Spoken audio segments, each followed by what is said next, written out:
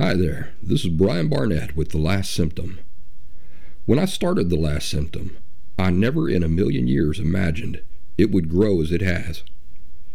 In these early shows especially, audio quality was often iffy, and there were references to services or online groups that are outdated and no longer in use. Great improvements have been made. Where should you go for all of the most up-to-date resources that I offer? TheLastSymptom.com is my permanent website full of free resources where everything is always up to date and that I encourage you to refer back to often. There are also a few modest paid resources at TheLastSymptom.com. These support my efforts and have allowed The Last Symptom to exist for as long as it has. These include one-on-one phone conversations with me, one-on-one Zoom video calls with me, and perhaps most importantly, The Last Symptom Fundamentals Course, which is a 2-week, intensive, pre-recorded online video course that is far superior to things like DBT. The Last Symptom has a flourishing YouTube and Rumble channel where I publish regular orange slices, which are condensed video insights of 5 or 10 minutes in length. If you're just now discovering The Last Symptom, welcome. I hope you will find every insight and resource you need here for authentic and permanent recovery from emotional disorders such as borderline personality disorder. Now on to the show. Brian Barnett is just a regular guy. He's not a doctor. He has no legal license in any field of mental health nor emotional health. Brian Barnett merely shares the insights he has gained from his personal experiences for anybody who may choose to use such information as they individually and personally choose, while accepting full responsibility for their own individual thoughts, feelings, and behaviors. Brian Barnett assumes no responsibility whatsoever for anybody's individual choice to expose himself or herself to any information that Brian Barnett shares, and by listening to this program, you are acknowledging that you, and only you, are responsible for your own thoughts, feelings, and behaviors. Happy Thursday, everybody. This is Brian Barnett. Welcome back to The Last Symptom. There's so many things to talk about this week, and I doubt I'll even get a tenth of it crammed into today's episode. Hey, what's your opinion on black licorice? The reason I ask is because my neighbor gave me a huge pack of black licorice the other day. And it reminded me of what a huge role black licorice has always played in my life. But, it's something I don't usually think of. It's just always been one of those things in the background, that I've just sort of taken for granted over the passing of so many years. My dad always had black licorice in his work truck. And on Saturdays, he'd often wake my brother and I up and take us into town with him. We lived far out in the woods. And he'd take us into town. It was his custom, generally, to visit different auto parts stores. So that was kind of my environment growing up, around the dirty, oily guys at the auto parts stores and the girly calendars, There was always girly calendars hanging up in the auto parts stores of yesteryear. Not so much in the big commercial ones of today. When I was a kid, we never took our cars to mechanics. My dad always insisted on doing it himself and making my brother and I help him. And when I say help, generally just watching and holding flashlights and that sort of thing. It seemed like every weekend one of our cars or trucks was broke down. So Dad would make us go out and help him, and that would gobble up my entire Saturdays. It was kind of a torturous thing for me at that age. And to make matters worse, we had no garage. All the work was done outside in a gravel driveway through all sorts of weather. The whole Saturday would go by and it'd be dark. We'd still be fumbling with it. And then my job would be to hold the flashlight. Anyway, I'm straying pretty far from black licorice. My point was that I remember every time I'd ride with my dad in his work truck to the auto parts stores, I remember eating the black licorice that he kept in his work truck. So when my neighbor handed me this pack of black licorice, I said, oh yeah, this is good. I'm going to share this great part of myself, this thing I love, with my daughter. Let me tell you, it did not go the way I imagined it in my head. She put it in her mouth, and then her face sort of melted like wax into this expression of horror and disgust. And she literally started gagging like she was going to throw up. It was probably the funniest thing I've ever seen in my life. So she spit it out, and, it's all okay. She doesn't like black licorice, and that's fine. I'll give it another try here in another year or so. Speaking of black licorice, many of you know that I grew up, way out in the woods, in hundreds of acres of woods. And black licorice comes from a plant that we call sweet anise. I don't know if that's the real name for it or not, but we call it sweet anise. And this sweet anise grew wild all over the place throughout the woods that I grew up in as a kid. And we'd dig it up and we'd eat that root. And the root tastes just like black licorice. It tastes just like the black licorice you buy at the store. In fact, we'd even take a container into the woods, and we'd stuff that container full of sweet anise root. And we'd place that container under like a running stream. And then we'd come back a day or so later, and then we'd have sweet anise flavored water. Black licorice flavored water. Sort of like the Propel athletic drinks you can get nowadays, but it's an acquired taste. So I doubt a lot of people would enjoy my concoction. Last summer, I went on a 6-day, 5-night backpacking trip out in northeastern PA, out at the famed Pine Creek Gorge out there in Pennsylvania. It's known to many as Pennsylvania's Grand Canyon. On about the second or third day of this backpacking trip, my buddy and I, we were traveling down through this holler, and I come up on a big batch of sweet anise. It was the first time I'd seen sweet anise growing outside of the Appalachian region where I grew up. So, of course, I dug up a mess of it, and I took it with me, and I munched on it in camp later that night.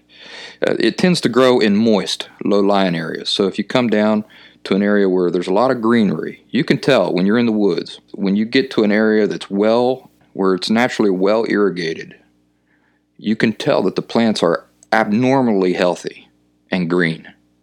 And it's in those areas where you'll generally find sweet anise. Okay, enough about black licorice. There's a message I got this week, a very nice message, where the writer disagreed with me on something that I want to share with you. Contrary to popular belief, I don't mind people disagreeing with me. This is my chance to respond to her and to use it as a teaching moment. And I'll read I'll read most of the message here in a second, but let's get started here. She starts by saying, Dear Mr. Barnett, now for the record, nobody has to call me Mr. Mr. Barnett is my dad. Brian will do for me. She says, I just read a few of your posts. The one where a parent asks how to deal with a daughter with borderline personality disorder, and your more elaborate answer to the question whether borderline personality disorder is genetic. All very interesting. Glad to have discovered your posts. I do disagree with your note on how different siblings deal with neglectful parents, because I do believe parents sometimes treat their children differently. So again, we'll get back to the rest of her message in a second, because it's really nice and charming. But let's stop here for a second. What mistaken logic did the writer just make here? Let me read the thing again that she says she disagrees with, and see if you can pick out her mistaken logic. She says, I do disagree with your note on how different siblings deal with neglectful parents, because I do believe parents sometimes treat their children differently. I do believe parents sometimes treat their children differently. So what mistaken logic is she making here? Is it parental treatment which causes emotional unhealth in children? I have always stressed that it is the underlying attitudes that parents operate on, which is what causes the damage. That is what causes damage to the emotional health of children. Unhealthy perspective and unhealthy attitudes. That is what causes emotional damage. See, this is what children observe and learn. They get their emotional education from their parents. Whatever view of life the parents operate on, that gets passed on to children. So the person above can disagree all she wants, but she's disagreeing with an imaginary argument that she and I have never had. When I say argument, I just mean discussion. She's disagreeing with a fictional stance that she imagines that I am taking, which I've not taken. So imagine a family of 12 kids, and you've got two parents who operate with a subconscious perspective that feelings are shameful, all right? Can you imagine them? These two parents living their life, raising their kids, and the foundation that they operate on is that feelings are shameful. They don't even know that they believe this because it's just been passed on generation to generation, and here they are living life with this fundamental, this foundation perspective that's the nature of feelings, that they're shameful. Does it matter if they treat little Tommy more favorably than they treat little Sally?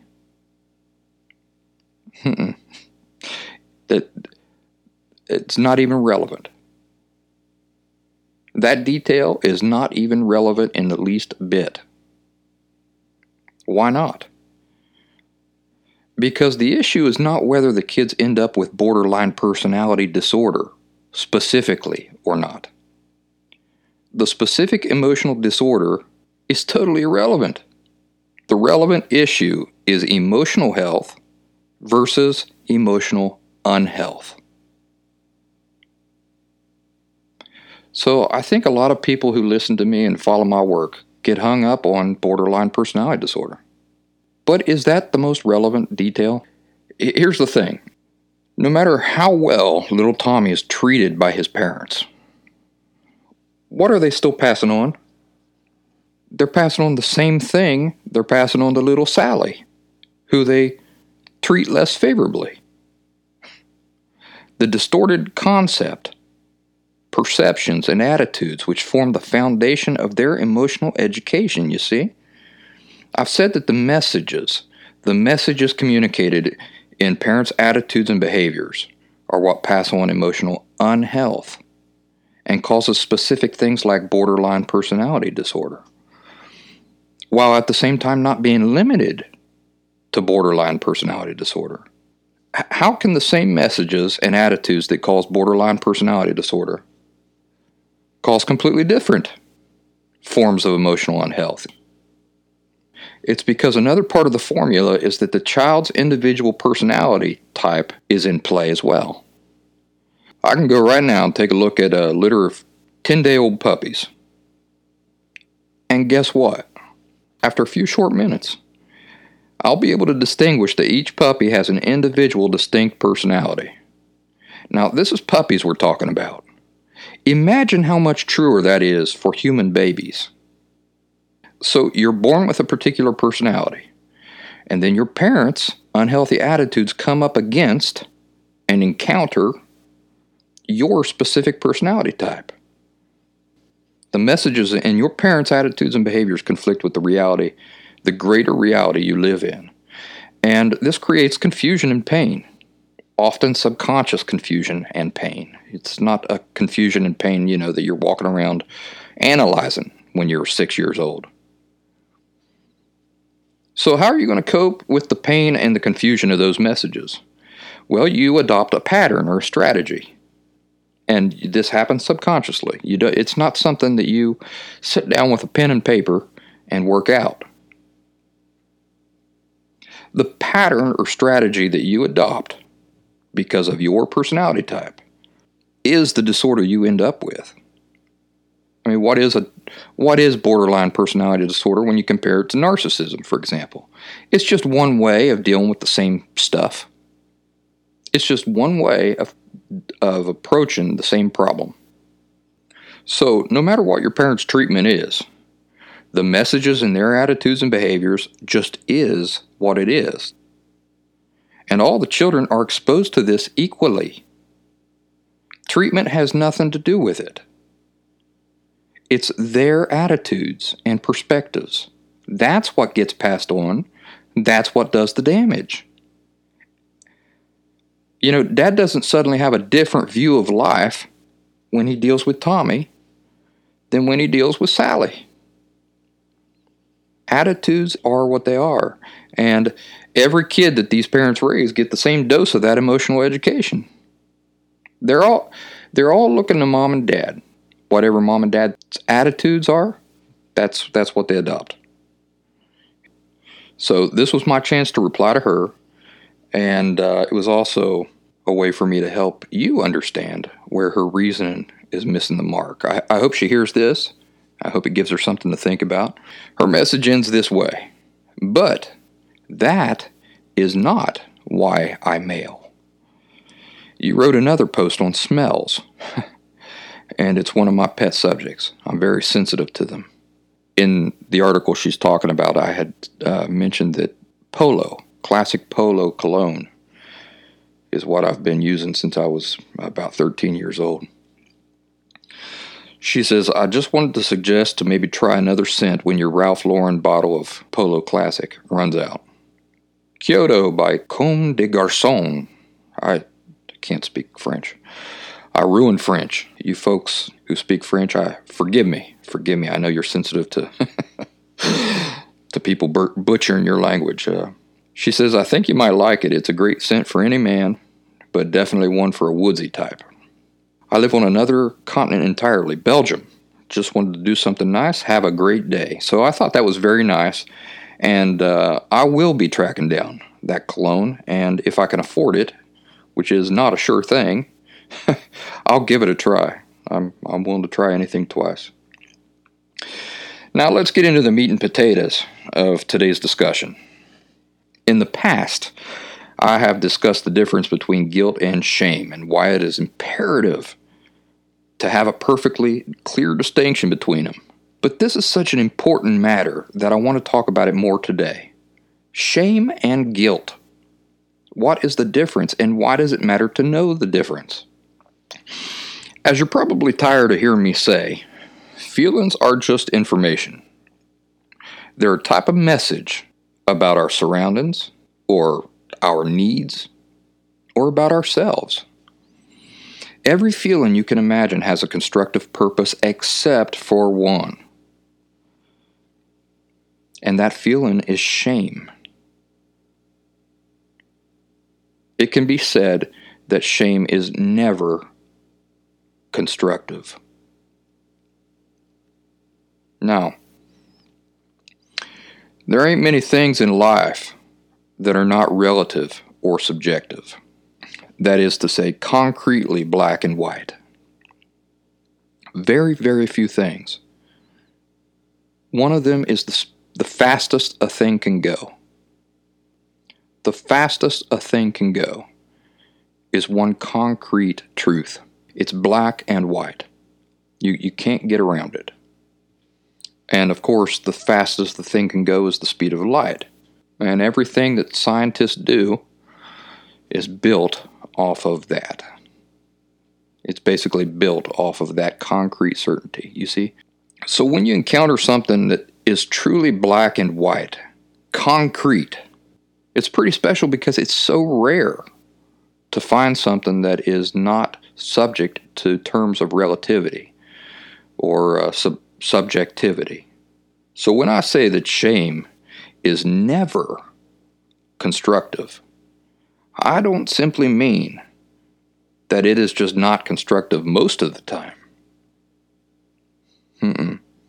It is truly never constructive. So what does this mean for us? It means that anytime you become aware of its influence on you, you can just let it go. As soon as you identify that that is what you're feeling, you can just let it go. You can either let it go or you can convert it into guilt, which is the constructive opposite of shame. As a brief review, see if you can tell the major identifying difference between the two. What distinguishes one from the other, guilt and shame? All right? Guilt says, this is what it tells you. I did something wrong. All right? Easy enough. Shame says, I am what is wrong. Guilt says, I did something shitty. I did something shitty. Shame says, I am a piece of shit. I wish I could just pause there for 30 minutes to an hour and just let you think about what I just said. Just let you chew over those 4 examples I just gave you. Why is it relevant? Well, because I'm constantly telling you how at the root of borderline personality disorder, at the very foundation of the disorder, are 2 distorted core beliefs. Sometimes I talk about them as subconscious foundation certainties. And other times I refer to them as an emotional algorithm. Whatever the case, whatever you want to call them, these 2 distorted core beliefs that form the foundation of borderline personality disorder are: my feelings are inherently irrelevant and shameful, devoid of worth. And if my feelings are irrelevant and shameful, devoid of worth, then so am I. Now let's stop here for a minute.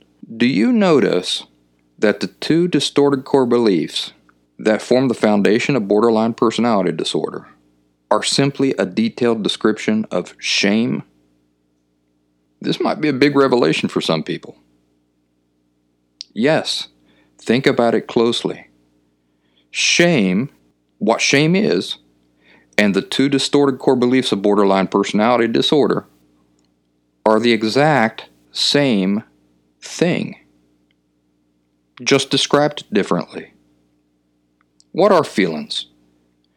Well, they're information, right? We've said it a million times. And information comes to us in different forms. Interestingly, scientists have managed to teleport things on an atomic scale. They've been able to transport like an atom or a neutrino or things like this. I don't know the specifics, but they've been able to do this. How do they do it? Does the thing disappear in one pod and reappear in the other pod? What they do is they subtract the information from that thing. They deconstruct it. They destroy it. They send the information to the other pod, and the information reconstructs it there. Fascinating, right? So when we talk about how information takes many forms, you better believe it. Information is not just what you read in the newspaper. Everything, every bit of feedback that you receive from your environment is information. So what are feelings? They are information. And information comes to us in different forms. And what is one form through which information arrives to us? Messages. So feelings are messages. Feelings are messages. Shame is a message your body experiences. And what is the message that shame carries? That you are a piece of shit. That you are inherently irrelevant and shameful. That you are devoid of worth. Not that you did something shitty. Not that you did something irrelevant. Not that you did something worthless. But that you yourself are shit. That you yourself are worthless. That you yourself are irrelevant. Do you see the destructiveness of shame? You can't fix what you inherently are. And shame lies to you about what you inherently are. There's nothing a cockroach can ever do to not be a cockroach. No matter what he does, no matter where he goes, no matter what disguise he puts on, no matter who accepts him as a part of their group, no matter, he will always be what he is. This is what the word inherent means. See, nearly 100% of people walk into recovery from emotional disorders and specifically borderline personality disorder, hauling around the weight of what they believe is guilt. And nearly 100% of the time, that guilt is not guilt at all, but rather it is shame. Since we know that shame is never constructive, it's either something you can just dump right away, that is, any time it rears its head, you can just say, nope, I see what you're up to, buddy, and I ain't having it. Or you can work to convert it to guilt. So now you've got this immediate, practical exercise to practice with. This is something you should be doing every day, all the time. How do we know something is not guilt? How can we identify, all right, this isn't guilt that I'm feeling, it's shame? Well, guilt says you did something wrong, and you need to do it differently in the future. Therefore, anything you feel that you believe is guilt, but which you were not personally responsible for, and that you can't change, and which happened any time before you were an adult, that is to say, between birth and age 18, because anything that happened between birth and age 18 happened while you were still a dependent. You were dependent on your parents, which means that they are responsible for all that stuff, not you. If you're still carrying around something that you're mistaken for guilt, that you did, or that happened to you, or anything that occurred between the time you were born to the time that you were an independent adult, your parents are responsible for that, not you. Not you. What that means in practical terms is that, all right, you look back, you've got this memory that's nagging you, making you feel bad. You say, oh, wait a second. I was 13 when I did that.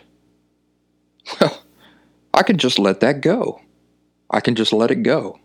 There's no reason for me to be dragging that weight around.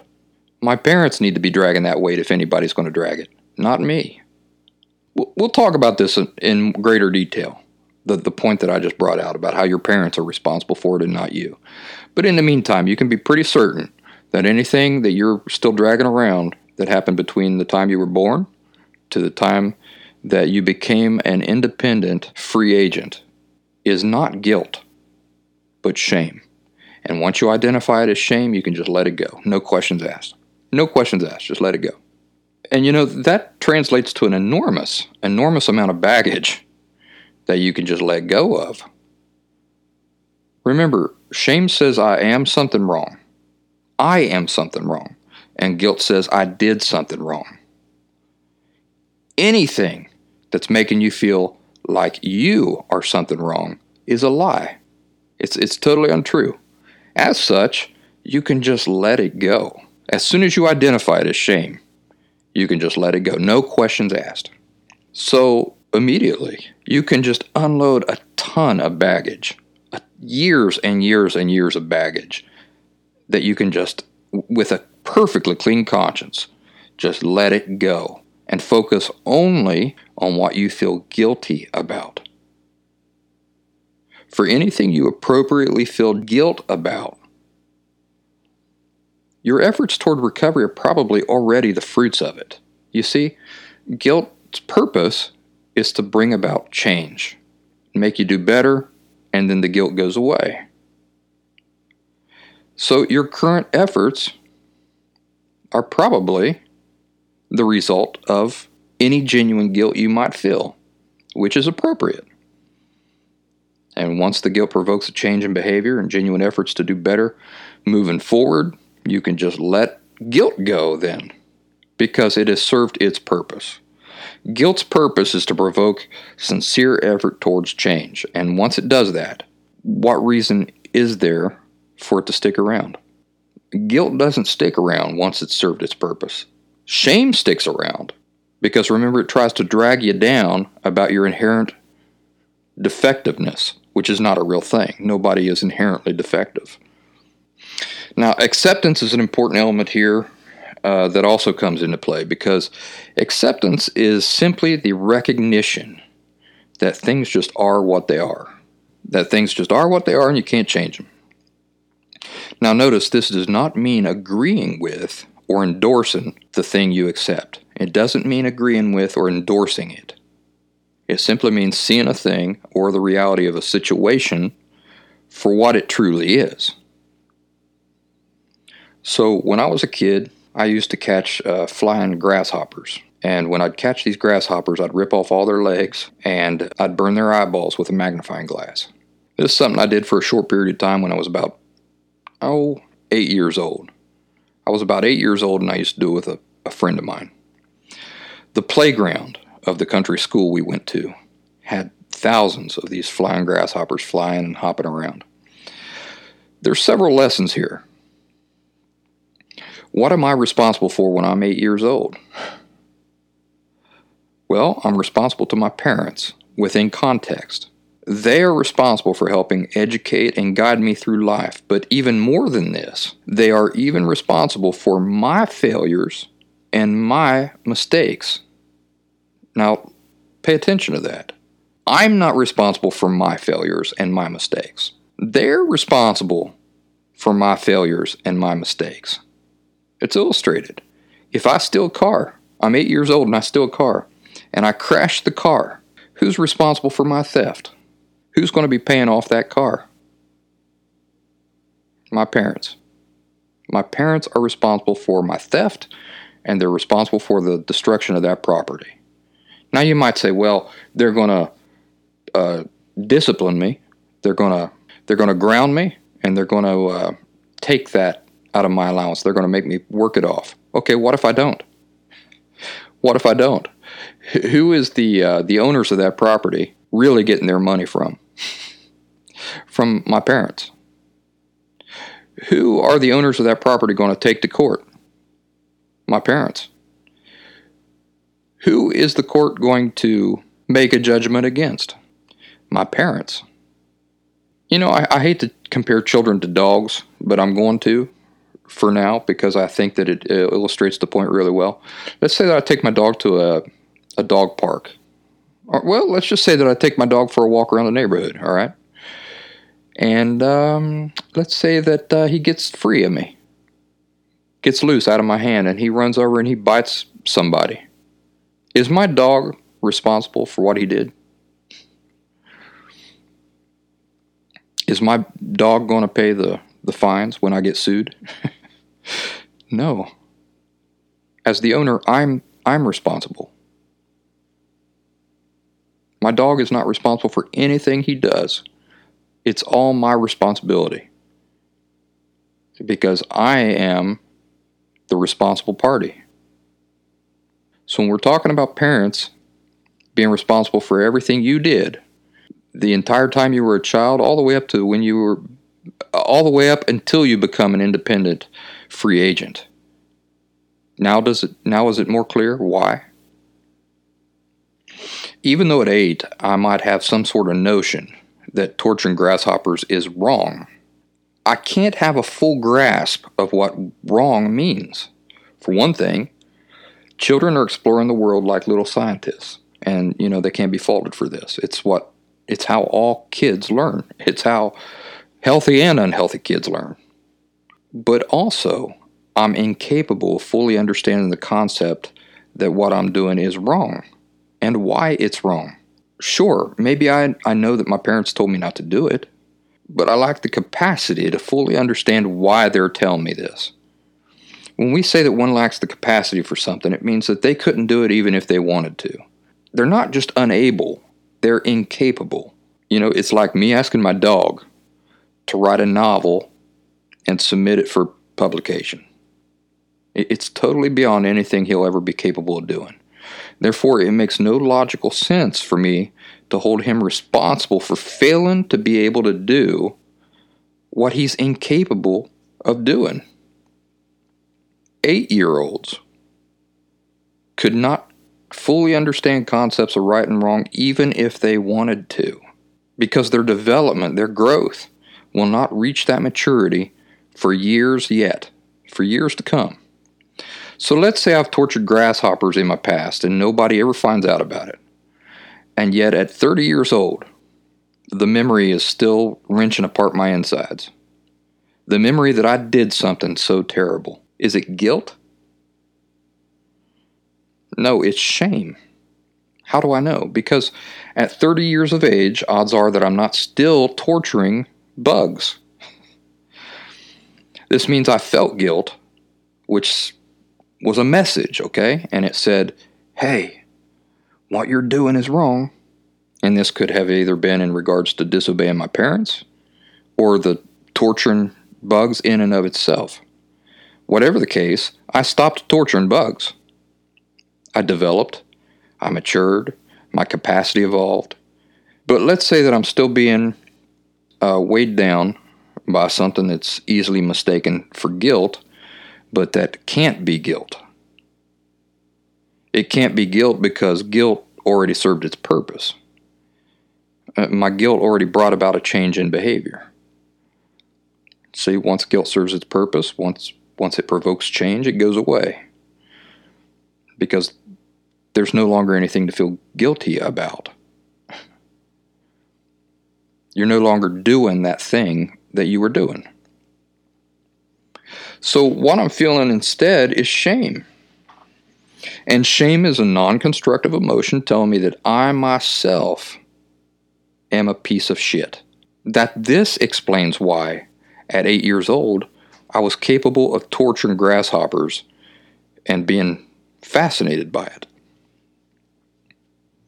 The reality is that 1, kids are still learning about the world at age 8, and they've not developed to a stage where they're capable of fully understanding life and the world, and as such, they naturally explore out of curiosity.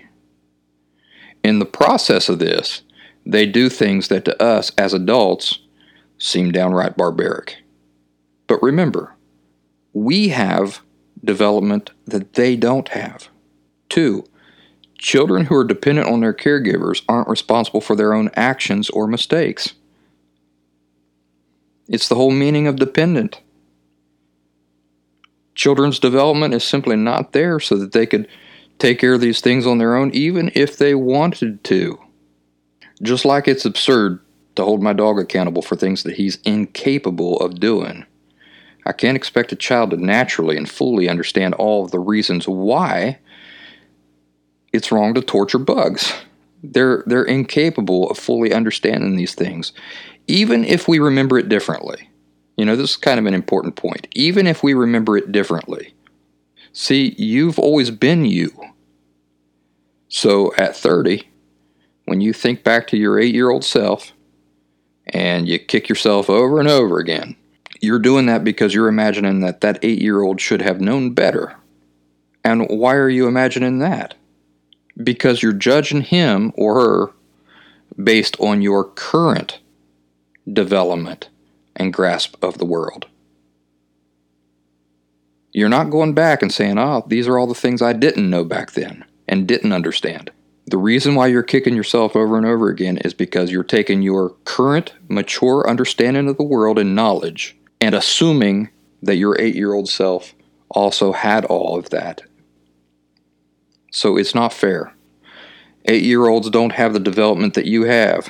This is why we don't allow dependents to take out mortgages, drive cars, get married, make business decisions, because they couldn't do these things with the proper understanding and perspective and life experience, even if they wanted to.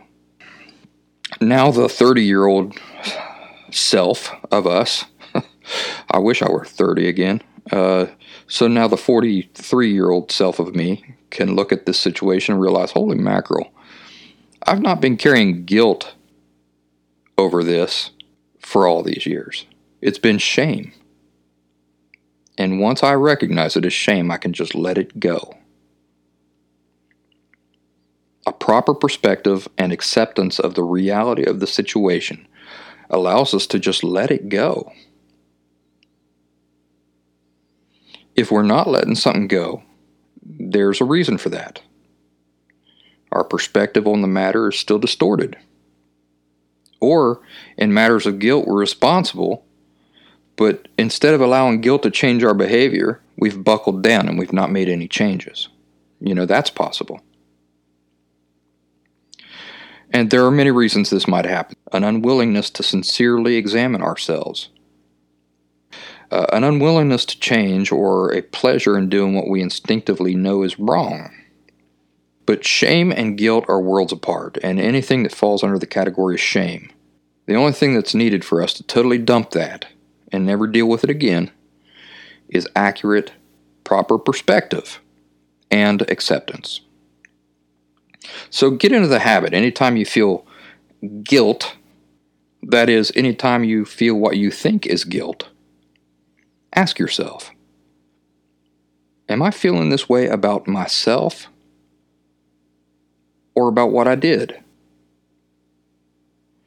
If I do this differently in the future, will the guilt go away? Because it should. That's the whole purpose of guilt. If you do things differently moving forward, but the guilt doesn't go away, then you can be sure that it's not guilt. It's shame. If your guilt has anything to do with what you did or anything that happened to you while you were a dependent, that's shame. That's not guilt.